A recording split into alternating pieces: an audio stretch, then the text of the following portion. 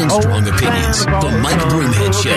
KTAR News, 92.3 FM, and the KTAR News app. All right, everybody, welcome back, and Merry Christmas, Happy Hanukkah to you. I'm Barry Markson in for Broomhead today, and thanks for being here.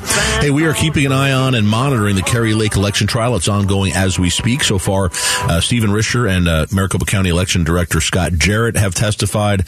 I will tell you, in my legal experience, I don't think the plaintiffs got anywhere near what they needed from either one of them, especially considering that Kerry Lake has to prove that the county intentionally sabotaged the election against her in a couple of different ways. So right now, one of Lake's so-called experts is on the stand. The judge has not yet ruled on motions to exclude his testimony. We'll see where that goes, and we'll keep you up to date during the show and again all throughout the day here on KTAR. Right now, I want to touch on really big news for the Valley, and this is a big thing. Our Phoenix Suns. The Suns have been the sports team in the Valley that's been here over 50 years. It's the one that I think most everybody loves the Suns, right? I mean, even the Cardinals, there's folks who come here, they have a football allegiance somewhere else, but for the Suns, for some reason, certainly there's people who come here with their allegiance in basketball, but the Suns absolutely have the allegiance of most Phoenicians and Arizonans, and then they've been playing well the last few years, so it's been a lot more fun to watch lately. Robert Sarver, we won't go into the whole thing, but in essence, he was forced to sell his team, or at least his interest in the team, and that has now occurred. So the new team, the new owner of the Phoenix Suns will be a guy named Matt Ishbia. Matt and his brother Justin. Matt will be the managing partner. He'll be what the NBA calls the governor of the team, who will report to the NBA. He's the guy in charge. And who is Matt Ishbia? He's a billionaire. He is 42 years old. He'll be the youngest owner in the NBA. He is the owner and CEO of a company that does wholesale mortgages, the largest company of its type in the United States. It went public in an interesting way several years ago, and they made a bunch of money. And he and his brother are both billionaires, and they're both going to be running this team. So Ishbia and his brother buying the Suns, buying the Mercury also, by the way, and other things owned by the Suns, and buying 100% of Robert Sarver's interest in those entities. And it's interesting to know, Sarver is not the only owner of the Suns. He led an ownership group that owned the Suns, and he owns about 35 to 40% of the team. So keep that in mind here, that there are other investors, other owners of the Suns. They're called limited partners as opposed to the general partner, the managing partner. And those limited partners, we're working on how that works out here, but Ishbia and his brother are buying 60% of the team. So they're buying 100% of Robert Sarver's interest. And then obviously, the interest of some of the limited partners to get to that 60% number. I'm sure we'll learn more about this as time goes on, but Ishbia will be the managing partner. He'll be the one who makes the decisions, and he's the guy who's going to be leading this team and in Phoenix. His company is based in Michigan, I believe, so I doubt he'll be moving here, but I wouldn't be surprised to see he buys a house here, that he spends a lot of time here. Certainly in this day and age, you can do things remotely. But as you're about to hear, his management style does not seem to lend itself to that as much. It's kind of old school in how he approaches things from a business standpoint. Here's Matt Ishbia talking about some of those things. We allow no technology in our meetings. So if I run a meeting, you're not having your phone out in front of me. You're not having a laptop. You're going to take notes and you're going to fill it up later, because we are effectively, every minute matters. So he is, and I got to say, I'm kind of in agreement with that. I mean, you go into a meeting these days, people are looking at their phone, they're looking at their computer. We don't know what's going on. They're not focused. I kind of like that idea, although it's definitely old school. I mean, in this day and age, young people especially, they show up at the computer, they take notes on the computer, they're working. It may look like they're not, but they are working. But he doesn't put up with that. And you can kind of hear he's aggressive, right? I mean, he's a guy who's worked up. You can hear it just in this interview. It's pretty wild. He talks about leadership and how important that is in any organization. Things start with the leadership, start at the top. If I take it serious, they take it serious. If I think it's not important, they think it's not important. And so you are very important as a leader of your organization to make sure you set the tone. All right, so there you have it. I mean, you can hear the energy in this guy. I mean, it's pretty amazing. And I think one of the most interesting things is he played college basketball at Michigan State. He was part of the Michigan State team that won the championship. I think it was in 2000. And and then went on to his dad started this company where he is, but went on to join that company and grow it, become the CEO, and obviously make just billions and billions of dollars. But he is a high energy guy. It certainly appears. The new owner of the Phoenix Suns, Matt Ishbia. I think one of the most disrespectful things to do is if I have a meeting with 10 people and it starts at 9:30 and I walk in at 9:33, that's 3 minutes times 10 people. I just wasted 30 minutes of my people's time. Disrespectful, unacceptable. We don't do it here. That's another thing. I have to tell you, I love hearing that. How many times have you been in an organization where the top guy shows up late? And it's always like, in my mind, even if they don't intend it, it's a power move, right? It's to say, yeah, you people wait for me, I don't wait for you. And I never like that. And whenever I lead, I'm the chair of charity boards, I lead meetings all the time. And my thing is we set a time for the meeting and we start on time. And if you show up late, that's okay. I'm not going to embarrass you very much when you walk in. But we have a meeting time. I'm there on time. I expect everybody to be there on time, and we start on time because I respect you and the time that people put in. So it sounds like he's that kind of a guy. Very different attitude that's going to be joining this team. And the other thing we have to remember, and we don't know what Matt Ishbia is going to do with the current people who work there. I mean, yesterday, right before this sale was announced, we heard some pretty negative things about the Sun CEO. Jason Crowley, there could easily be a situation where some of the top people in the organization are gone. I think that's a normal thing to happen. I don't know that happens with James Jones. I don't know that it happens at all except he may pick and choose. He may pick a couple of people out and say, hey, we're going to move on. But he may keep other people. He may meet people and decide who he wants to keep. I don't know. From the basketball perspective, I'd be very surprised if he made any changes in James Jones or in Monty Williams. The success they've been having, I think, says it all. And I'd be surprised if there were any major changes there. Now, how long does it take for him to actually take over the team? Normally, this process can take, as I'm being told, 6 to 9 months, if not longer. However, Ishbia is known to the NBA. He's friendly with and has relationships with several owners. And apparently this process has been going on for a little bit. So I expect it's going to be faster. Is it going to be done by the time the season is over in several months? I don't know. Perhaps. That really could happen. I think they seem to be on track to move this along in a bit of an expedited fashion. I'm certain that NBA would love to have this thing change over, given the history with Sarver, as soon as possible. So we'll see how long this takes. But Matt Ishbia, the new owner of the Suns, it's been announced, just waiting for approval from the NBA that no one thinks will be an issue. And then we'll see where we go. But certainly seems exciting to have a very wealthy person own the team, fired up, competitive, a basketball guy, played it in college. All of those things sound good. Could be bad. We don't know. Maybe he's too hands-on. Maybe we don't know what's going to happen. But I have to tell you, going in, it looks like it's going to be a great addition for the Phoenix Suns and the Phoenix area. All right, coming up, it's Did You Hear This? That's when we bring out our biggest headlines of the day. Julia asked me some questions. We get some comments, and then we give you the biggest headlines, the biggest stories of the day. That's coming up next. I'm Barry Markson in for Broomhead. It's KTAR.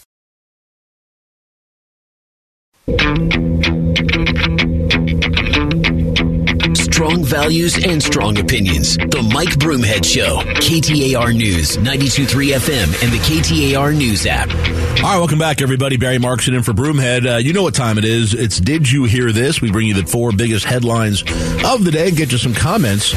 Julia Sorgi, our producer, does it. Let's get to it. It's Did You Hear This? Did you hear this? Broomhead's reaction to the hottest news stories. Arizona Senators Kyrsten Sinema and Mark Kelly spoke on the Senate floor yesterday, calling for bipartisan immigration reform. Kelly says there needs to be a fix. Record numbers of border crossings are straining law enforcement, and it's straining humanitarian organizations. And this is unsustainable. Which senators do you think would be most likely to come together on this? Well, I think there's a lot of them. I think most of the Democratic senators will come together. There's certainly some on the far left that are against any kind of border security, which we may have some problems with that, even in a compromise. And I think there's also a whole slew of Republicans on the right that are never going to agree to any sort of citizenship for people who came here illegally, even if they were dreamers. But that said, I have to think there's a solid 70 senators senators from both sides that would agree that a compromise where we add some border wall, we add border patrol, we add technology, we put security stuff in place, and at the same time come down with a long-term solution for the dreamers so that people who were brought here as children had no say in it, really don't know any country other than the United States, only speak English. Let's find a way to let these folks be here legally and be productive citizens of the United States in the long term.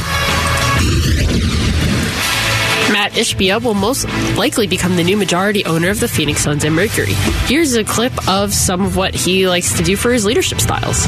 Things start with the leadership, start at the top. If I take it serious, they take it serious. If I think it's not important, they think it's not important. And so you are very important as a leader of your organization to make sure you set the tone. Are you hopeful that he brings this mindset to reinvigorate the Suns and Mercury's work environment? Are we speeding up that sound? I mean, does he talk that fast all the time? Wow, that's a lot of energy. I think I need to sit down with Matt Ishbia. I think we need to have a glass of wine, maybe a little bourbon, and kind of calm down a little bit and see how he is. But I got to tell you, I'm excited. 42 years old, a multi-billionaire, unbelievable success, a guy who walked on it at Michigan State and got on the basketball team that ended up winning a championship, loved by his teammates, just he's got everything going for him. I'm sure we're going to see the warts at some point, but right now, man, you have to be excited about a guy this fired up to own a basketball team and to have a multi-billionaire owning our team in Phoenix.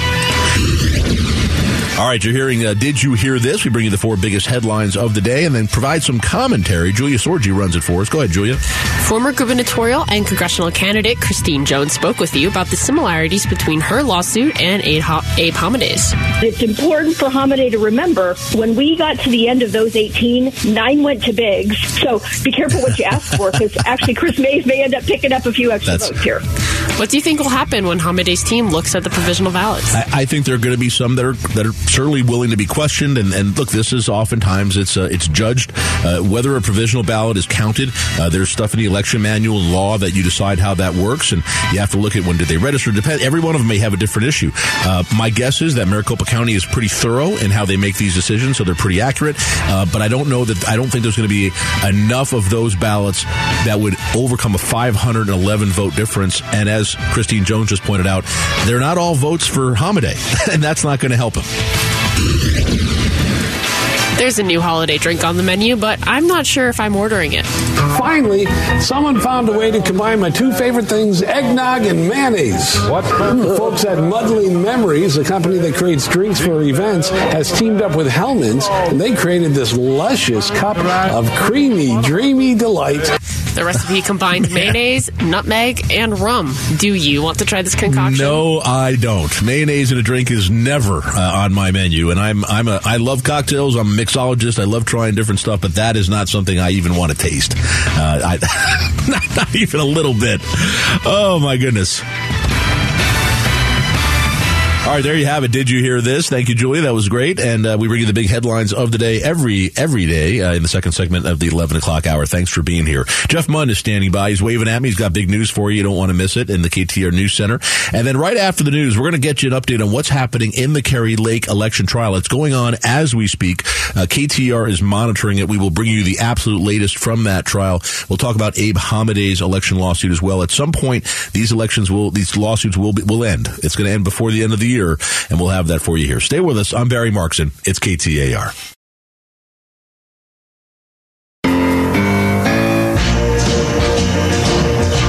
Strong values and strong opinions. The Mike Broomhead Show. KTAR News, 92.3 FM, and the KTAR News app. All right, welcome back, everybody. It's the Mike Broomhead Show. I'm Barry Markson filling in today, and I appreciate you being here with us. We are keeping a good eye on the Kerry Lake trial. This is the election lawsuit trial that gubernatorial candidate Kerry Lake brought after she lost. And just if you don't know the background of this, she brought a 70-page complaint that included 10 separate counts of wrongdoing. The judge threw out 8 of the 10 counts, dismissed them, and left 2 in, and that's what this trial is about.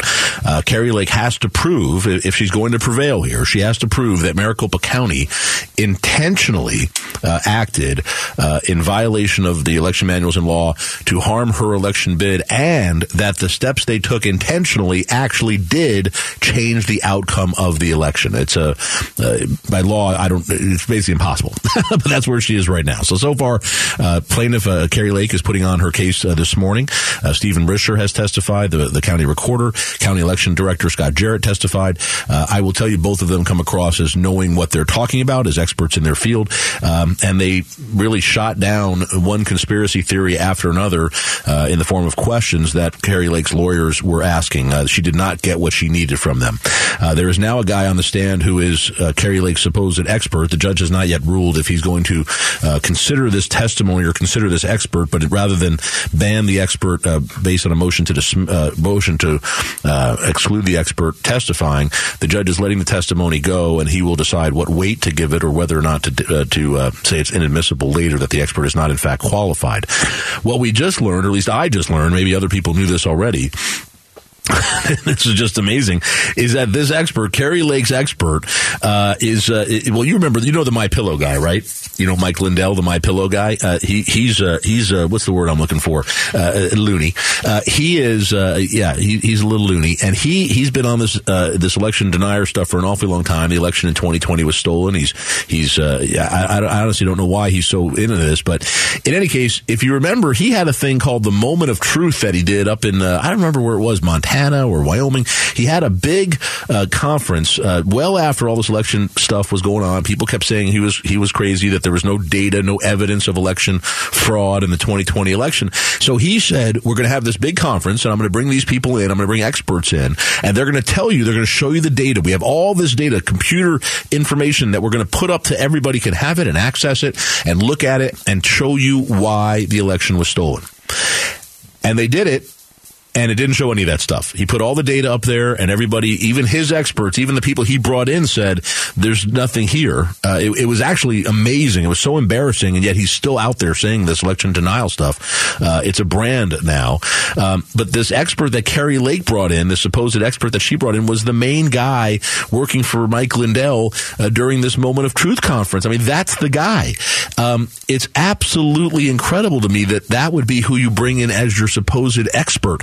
And this, by the way, is why courts, that's why you have motions to exclude experts. Experts have to show, if you want to bring an expert into a case, you have to show that the person has an education and experience and knowledge in this area, a level of expertise in a particular area that is proven by science. That you can't just be, well, I've read a lot about this and I've done a bunch of my own research. You have to know these things in a way that the rest of us don't. You have to offer help to the trier of fact, that the trier of fact with knowledge and expertise that the trier of fact is unlikely to possess himself. So, for example, you know, if I'm having a trial here in the studio and our desk in here is red, I don't need an expert to come in here in colors, a color expert to come in here and tell me that the desk is red. I have enough knowledge of colors to look at it myself and say, this is red. But in this case, you have to have somebody who has enough knowledge of the ballots that are used in Maricopa County and the tabulator machines and the printers and these processes. And I find it hard to believe that this guy has that. He's apparently about to start testifying as an expert in these printers, and there has been no information, no what we call foundation given to the judge that he has any expertise in printers. And I'd be shocked, even if he's an election expert, I'd be shocked that he had expertise in printers.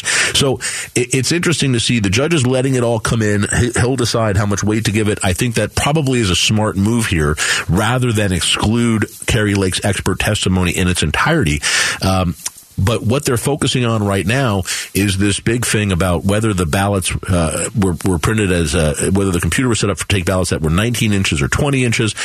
He's trying to say that they were 19 inches but needed to be 20 inches, and that's why they weren't counted. The bottom line is every ballot was counted. If it wasn't counted at the election site, if it wasn't counted at the vote center on the mini tabulator, it doesn't mean that the ballot wasn't counted. It was put in box 3, it was taken back to the main election center, and it was counted. There's no evidence anywhere that any valid legal ballot that was cast was not counted. They were counted. So I don't really know what the relevance of this is for the trial, but in any case, that's where we are right now. So we'll continue to keep you up to date on that Kari Lake trial as it happens today and tomorrow. The Abe Hamadeh trial is another situation. It won't be a trial, I'm sorry. It'll be an evidentiary hearing. Motions to dismiss against Abe Hamadeh. The judge granted part of that motion yesterday, dismissing count 5. There were 5 total counts against Abe Hamadeh in that suit. Count 5 was dismissed. However, counts 1 through 4 are moving forward. And the Abe Hamadeh suit is completely different than the other lawsuits. He's not claiming fraud or cheating. He's not claiming manipulation or any intentional wrongdoing, which is the opposite of what Kari Lake's lawsuit is. Kari Lake's lawsuit is basically a series of conspiracy theories that she's claiming cost her the election. And now she's in court trying to prove the conspiracy theories are true. It's fascinating. Abe Hamadeh is a much more legitimate case. He only lost by 511 votes. So Abe Hamadeh is saying, look, in every election, there are ballots that are cast but aren't counted because it could be the person wasn't a registered voter. And so they cast what's called a provisional ballot. It's put in a special envelope. It's not counted until they determine whether the voter is eligible to vote. It could be somebody registered to vote too late. It could be somebody accidentally voted twice, that they voted their mail-in ballot and they voted again in person. It could be, there's a whole series of things that could result in somebody's ballot being considered a provisional ballot. So what we do in Arizona is, if you get to the vote center and somebody says, well, wait a minute, you're not on the computer, you're not on the list, or this, or you're not supposed to vote, instead of just sending you home, what we do in Arizona is we say, do your vote, cast your vote, give me your ballot, we're going to put it in a provisional envelope, and then we will decide later whether or not your ballot is eligible to be counted. That's how it works. And the goal of that, by the way, and these are laws written by Republicans. All of our election laws were written by Republicans in Arizona. The goal of that is to make sure that if someone is able to vote, if they are registered and should vote, that their vote will be counted. That's a great thing. The idea is we want everybody who's supposed to vote should be able to vote. And if there's an issue that we're not sure about yet, we're not going to send you home and say no, because then it's too late for you to vote later. We're going to say, take a ballot, give us your vote, and then we'll figure it out later. So Maricopa County has gone through that process. They've counted a bunch of the provisional ballots, and the ones that are left, they didn't count. And what Abe Hamadeh is saying, and this is perfectly reasonable, is let's look at some of those ballots. Perhaps more of the provisional ballots should have been counted. Let's find out. And that's what they're doing here. So the analysis of that, I think, is fair. Certainly in a race that was decided by 511 votes out of over 2.5 million votes, I think that's a fair question to be asked. I think his lawsuit is appropriate. I'm not saying he's going to win. I don't think he will. I think it's very, very difficult to change the outcome of the election based on counting these few votes, because some of the ballots that weren't counted, by the way, may not be cast for Abe Hamadeh. They may be cast for Chris Mays, the Democrat who won the election.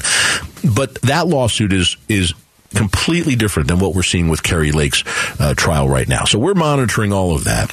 On Friday, in the Abe Hamadeh suit, Abe Hamadeh right now, by the way, the lawyers on both sides are working out a plan. He's going to inspect ballots over the next 2 days, and then that evidentiary hearing, as the judge called it, will take place on Friday. And we'll have live coverage of that for you as well here on KTAR. So lots still to go here in our election contest in Arizona. Decisions will be made soon. These court cases will be over soon.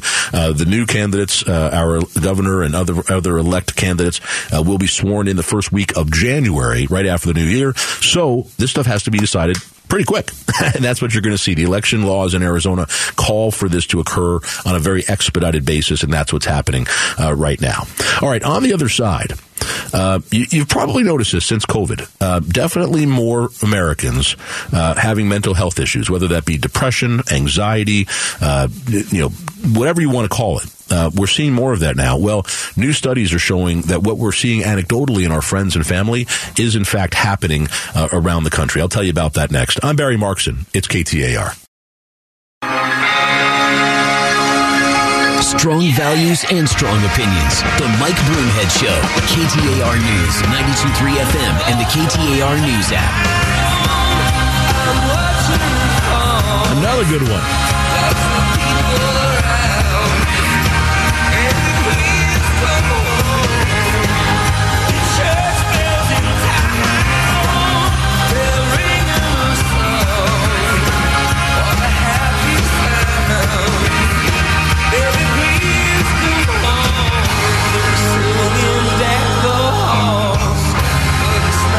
back, everybody.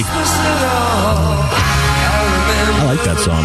All right, it's the Mike Broomhead Show. I'm Barry Markson. Merry Christmas, everyone. We're just a few days away. Happy Hanukkah to everybody, and thanks for joining us here on KTAR. Let me tell you right now, the Eagles are returning to Footprint Center on March 1st for the Hotel California 2023 tour. Tickets are on sale now, but you can win a pair today by visiting the contest page on KTAR.com at KTAR.com. I should rephrase that. You can go there today to enter the contest. We're not going to pull the winner today, but go check that out if you're an Eagles fan.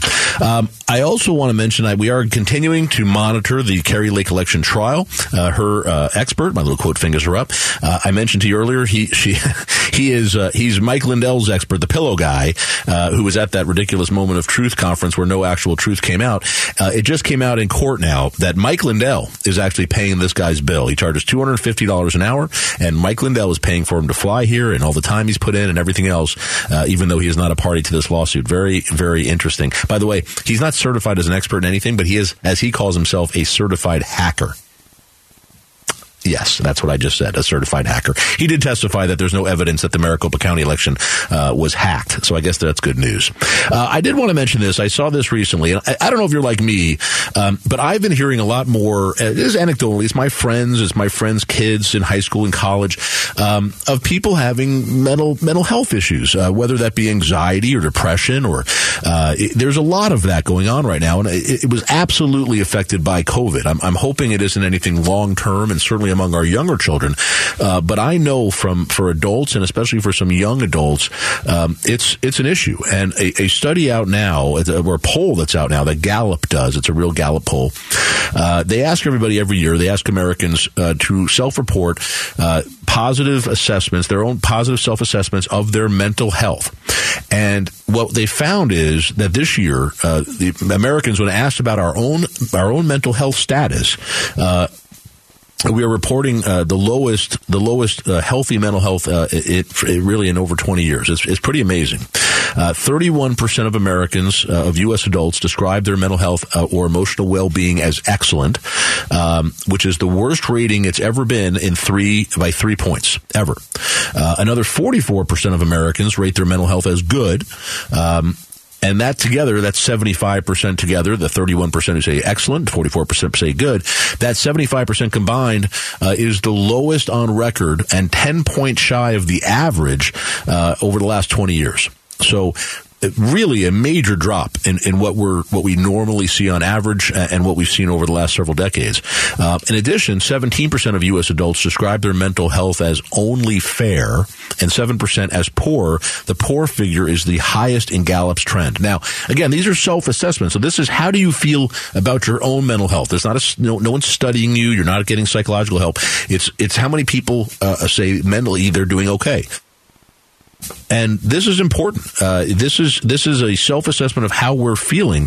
Before COVID, Americans' excellent ratings of their mental health was 45%. As I just mentioned, it's down now to 31%. I mean, that's incredible over the course of just a few years. This is significant. And I'm not here to tell you I have an answer for this. I don't know what to do. I think a lot of us dealt with COVID in different ways. It was awful, being locked up, working from home, going to school at home, just not being out and socializing like we normally do, I think caused a lot of people an inordinate amount of stress and anxiety. And I think for many people, not to mention the fear of catching COVID, and people were afraid they were going to die or get very sick or their family would be impacted. It was intense. And I'm aware just personally, again, anecdotally, of friends of mine who have kids who are college kids who are happy, successful, smart kids, and got to college and kind of melted down. Not that didn't happen before with people. Of course it did. But it's happening more now. And I think we're seeing that anecdotally, and it's something we have to address. I don't know what the answers are. I'm not saying government needs to deal with it. I'm saying you and I and all of us need to be aware of those around us. Make a phone call. See how your friend is doing. See how your family member is doing.